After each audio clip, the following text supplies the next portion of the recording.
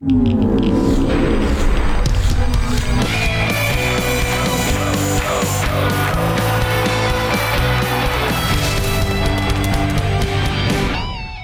to another round of the Football Fridays in Georgia podcast from Georgia Public Broadcasting. I'm John Nelson here in Atlanta. Me compadre and co-pilot Tommy Palmer down in the borough. What is up, Tommy? The sun is up, but it's going to disappear soon, and we're going to get rain this week, which is a good thing, and it's going to be cooler. We're getting into football weather, John. As long as staff meteorologist Tommy Palmer can make sure that Football Fridays in Georgia has good weather, then we'll be all right. So that's there you go. All right. So you've got some inbound games and some outbound games. Let's talk about the week that was. Where do you want to start? Let's start with your TV game where we all expected a defensive struggle and got anything but. We got a 4-hour offensive game. Cartersville, Sandy Creek. Talk about it, somebody. Yeah, Hannah, let me bring Hannah in early this week because we were all there, and it was probably one of the crazier games that we've ever had.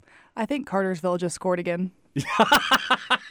That's right now. Good. I love that. That's a great line. Yeah, Cartersville just scored, and Sandy Creek's got the football, and they're going to score here by the end of the show. But 94 points, 28-28 in the first quarter, 38-28 at the break, and it was just tremendous offenses on display, Hannah. Yeah, final score 52-42. That shows you right there just how much offense there was in this game, and there a really, really impressive performance by a pair of Purple Hurricane juniors, wide receiver Sam Phillips with a 71-yard touchdown, and running back Harrison Allen with 2 scores to put the game away. You also have got to give credit to quarterback T. Webb. He threw 2 touchdown passes, one to Phillips, one to Devontae Ross. I can't say enough about that Cartersville offense in that game, guys. All right, let me go, Tommy, before I send it to you to get your thoughts. Let me tip my hat to Sandy Creek and the performance of quarterback Matt Williams, 24 of 41 for 461 and 3. Ahmad Jackson had 4 catches for 127 and a score was shot. Amos had 110 yards rushing and 2 touchdowns, 4 catches for 103 and a score. The game was out of control. 4 hours on the TV side, Tommy. Unbelievable, but let me tell you something. Anymore, we think a certain, we're going to have a defensive game, we're going to have an offensive game. If we have learned anything in this 2019 season, don't even think about it. Just show up and watch the game. Really, that's where we are right now. We have no idea what's going to happen. Yeah, and usually when it comes to what I say, always go with the exact opposite, and that's what's going to be the case. All right, well, Hannah will come back a little later on to break down the game of the week for Football Fridays in Georgia. And Tommy, I know that you want to also spend some time in Region 1 7A. Congratulations. Welcome to Region Play. Everybody's now in Region Play. 1 AAA and 1 7A were the last 2 to get on the board. You've got the 2 games with the 4 teams that you wanted to talk about. Yeah, Colquitt County and Camden, 20-17 at the half. Colquitt County ends up 34-17. But I got to tell you, this Camden County team is for real, and that running back they got down there is the real deal. I got to see some of the highlights of it, as you probably did as well. But I got to tell you something. Colquitt County's a good football team, but do not take Camden County for granted and say, well, they may finish 3rd, they may finish 4th. They're going to break somebody's heart before the year's over. I'm going to predict that. How about that? Dejan Edwards ran for 2 scores from the Wildcat formation in the 4th to break the game wide open. J.C. Harden threw for just under 303 scores. Sophomore running back for Camden County. This is a kid you need to pay attention to. Not just this year, but junior year, senior year. Bob Spire's got a great one in Jamie Felix, 136 yards and a score on 18 carries for Camden County. Yeah, I'm telling you, this is a good football team. When I talked to Coach Spire earlier in the year, he felt like they were going to be a good football team and could make a run at it. And I don't believe it's going to be any different. I do know that. How about this segue here? Lowndes, who was 0-0 in the first half against Tift County, wakes up in the second half and wins 28-0. Guess who plays Lowndes this week? I believe County. that would be in Kingsland at Gilman, 8-0 versus 7-1. So for those of you, and here's your subtle plug, for those of you that have Alexa, this might be on my top 5 games and teams of the week. So Ja'Curry Brown threw for a 64-yard pass to Dominique Marshall with 2 minutes to go first half. They beat Tift 28-7. 0. Tift was held to 93 yards rushing, 3 of 13 passing for 25 yards on the board. Also in 7A in Cobb County, McEachern and Marietta. Once again, we're sitting here thinking that the scoreboard could be broken. Guess not. No, I don't think so. But both teams showed up, played defense. Obviously, McEachern is just as good as we thought they were going to be at season's beginning. And, of course, Marietta's going to have to fight for a playoff berth, as is everybody else in that tough region.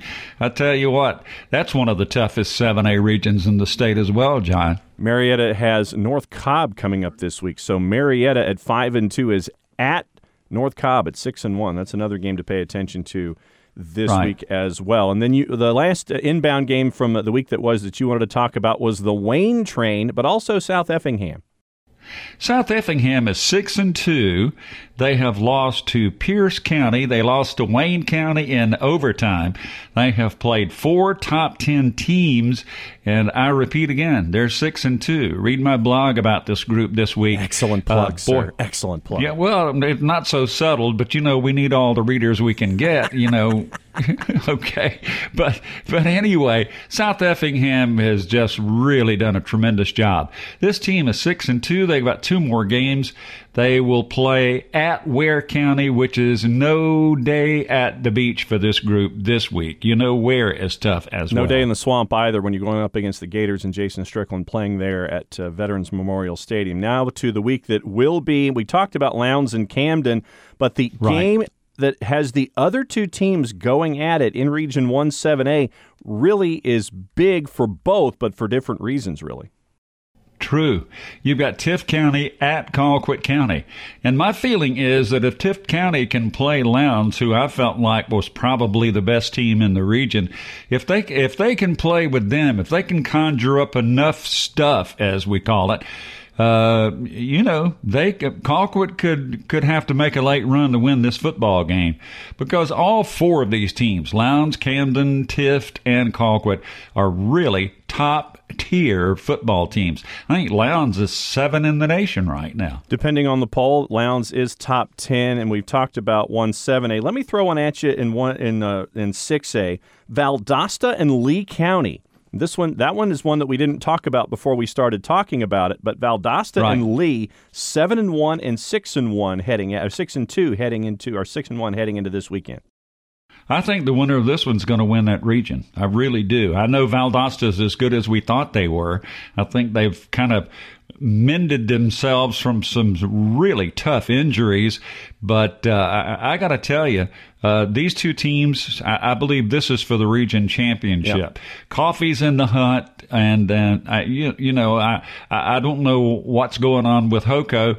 1 week they play really well, the next week not so much. But Coffee plays at Hoco this week, and we'll see how that kind of spins out. But I really think Valdosta and Lee are playing for the region title. That's just my opinion. Valdosta beat Coffee last week 28-7. Zay Simpson threw an 85-yard touchdown pass to Jalen Suggs to tie the game at 7. Coffee held to 214 yards despite all that. Vidalia and Swainsboro, as we take a tip of the hat and a nod to our friend John Kuhn this week.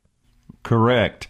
Vidalia beat a good team, a Toombs team last week, 17-14, and it was a dandy. I think John told me there were probably 7,000 or 8,000 people at that game, and most people across the state say, at a AA football game? Yes. There will be another 7,000 or 8,000 in Swainsboro this week when Vidalia comes to town. Vidalia, Swainsboro, Toombs, Jeff Davis, Metter, they're all playing for the 4 spots. It could get ugly down the stretch, John, I'm telling you. And there could be math involved, which has never been my strong suit. Region of Doom in Single A. Region 2 had one game that I had under Spot Shadow. Wilcox and the Stowe Show heading to Ocilla to take on Irwin. Wilcox much improved this year. Really good football team. 1 loss, and that was to Clinch County. But you're playing Irwin County, a team that finally got Lundy back. And golly, they were good without him. So can you imagine how good they're going to be by season's end? Irwin County is just a wonderful football team. Wilcox is really good. But I think Irwin County's favored to win the Region of Doom this year. I really do. Irwin, Clinch, Wilcox, Turner. I think 5 teams from the Region of Doom might make it into the field in single A public. Also, we talk about the region round robin, and we've done it in the past couple of weeks where it's almost knockout games at this point of the season. Stockbridge True. and Dutchtown are probably chasing the Jones County right now for the 2 seed. Yeah, that is true, and I got to tell you, both of these are really super football teams. Dutchtown, we saw them last year on TV and saw how many great D1 players they have. Stockbridge is Stockbridge. Nothing has changed there. I just think the region has gotten so much better over the last 4 or 5 years. There are no cakewalks to Titletown, as we say. Stockbridge and Dutchtown, very good football teams.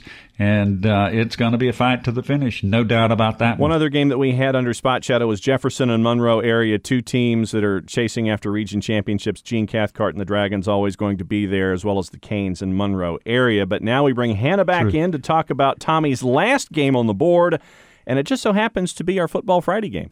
It absolutely does. For our Football Friday in Georgia broadcast this week, we have a crucial matchup in Region 7 4A. That's number 5 Marist versus number 6 Flowery Branch at Falcon Field. Now, the War Eagles are 8-0, 4-0 in region play, and are coming off an impressive 37-14 win over then number 7 ranked Denmark.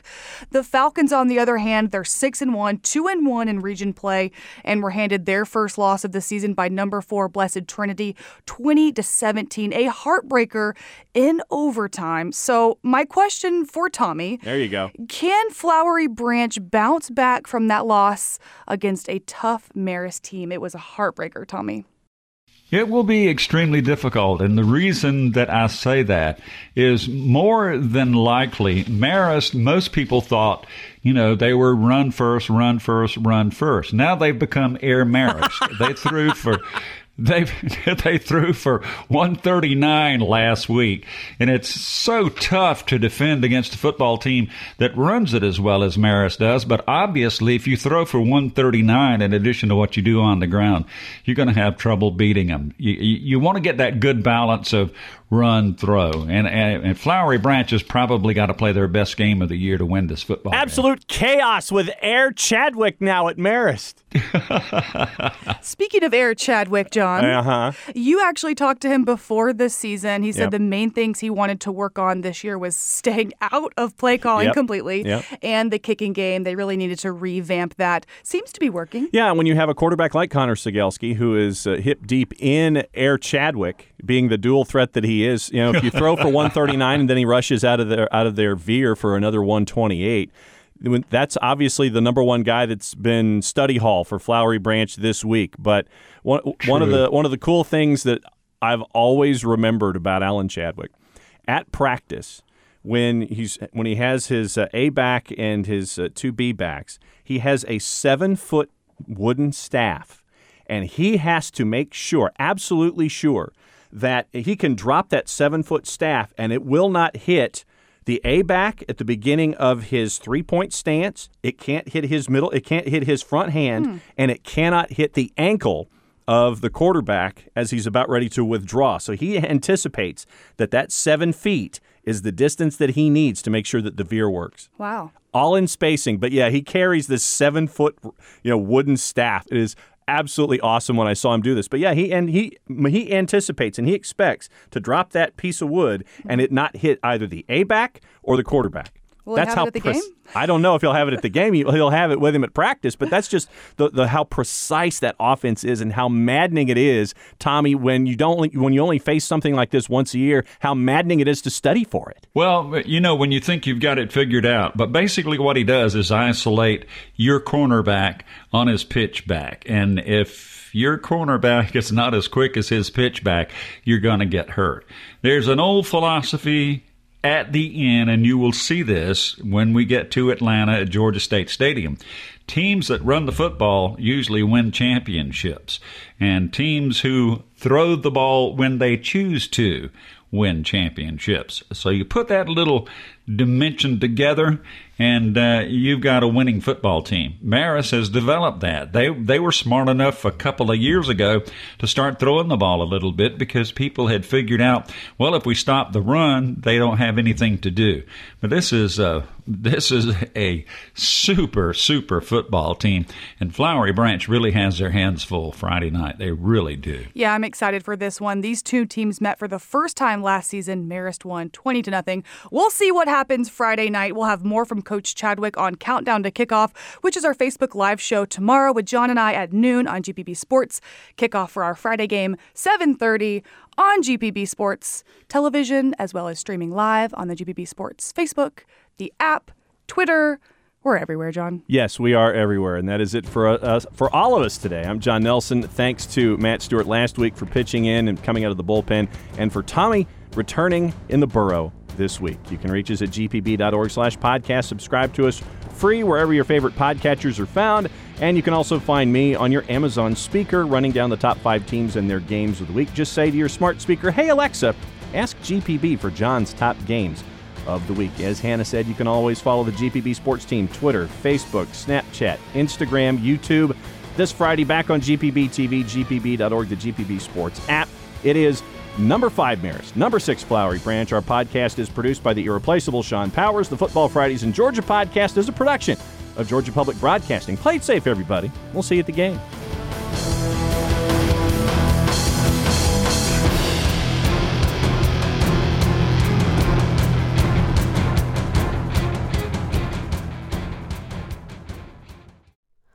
Hi, it's Terry Gross, the host of Fresh Air. We bring you in-depth, long-form interviews with actors, directors, musicians, authors, journalists, and more. Listen to our Peabody Award-winning Fresh Air podcast from WHYY and NPR.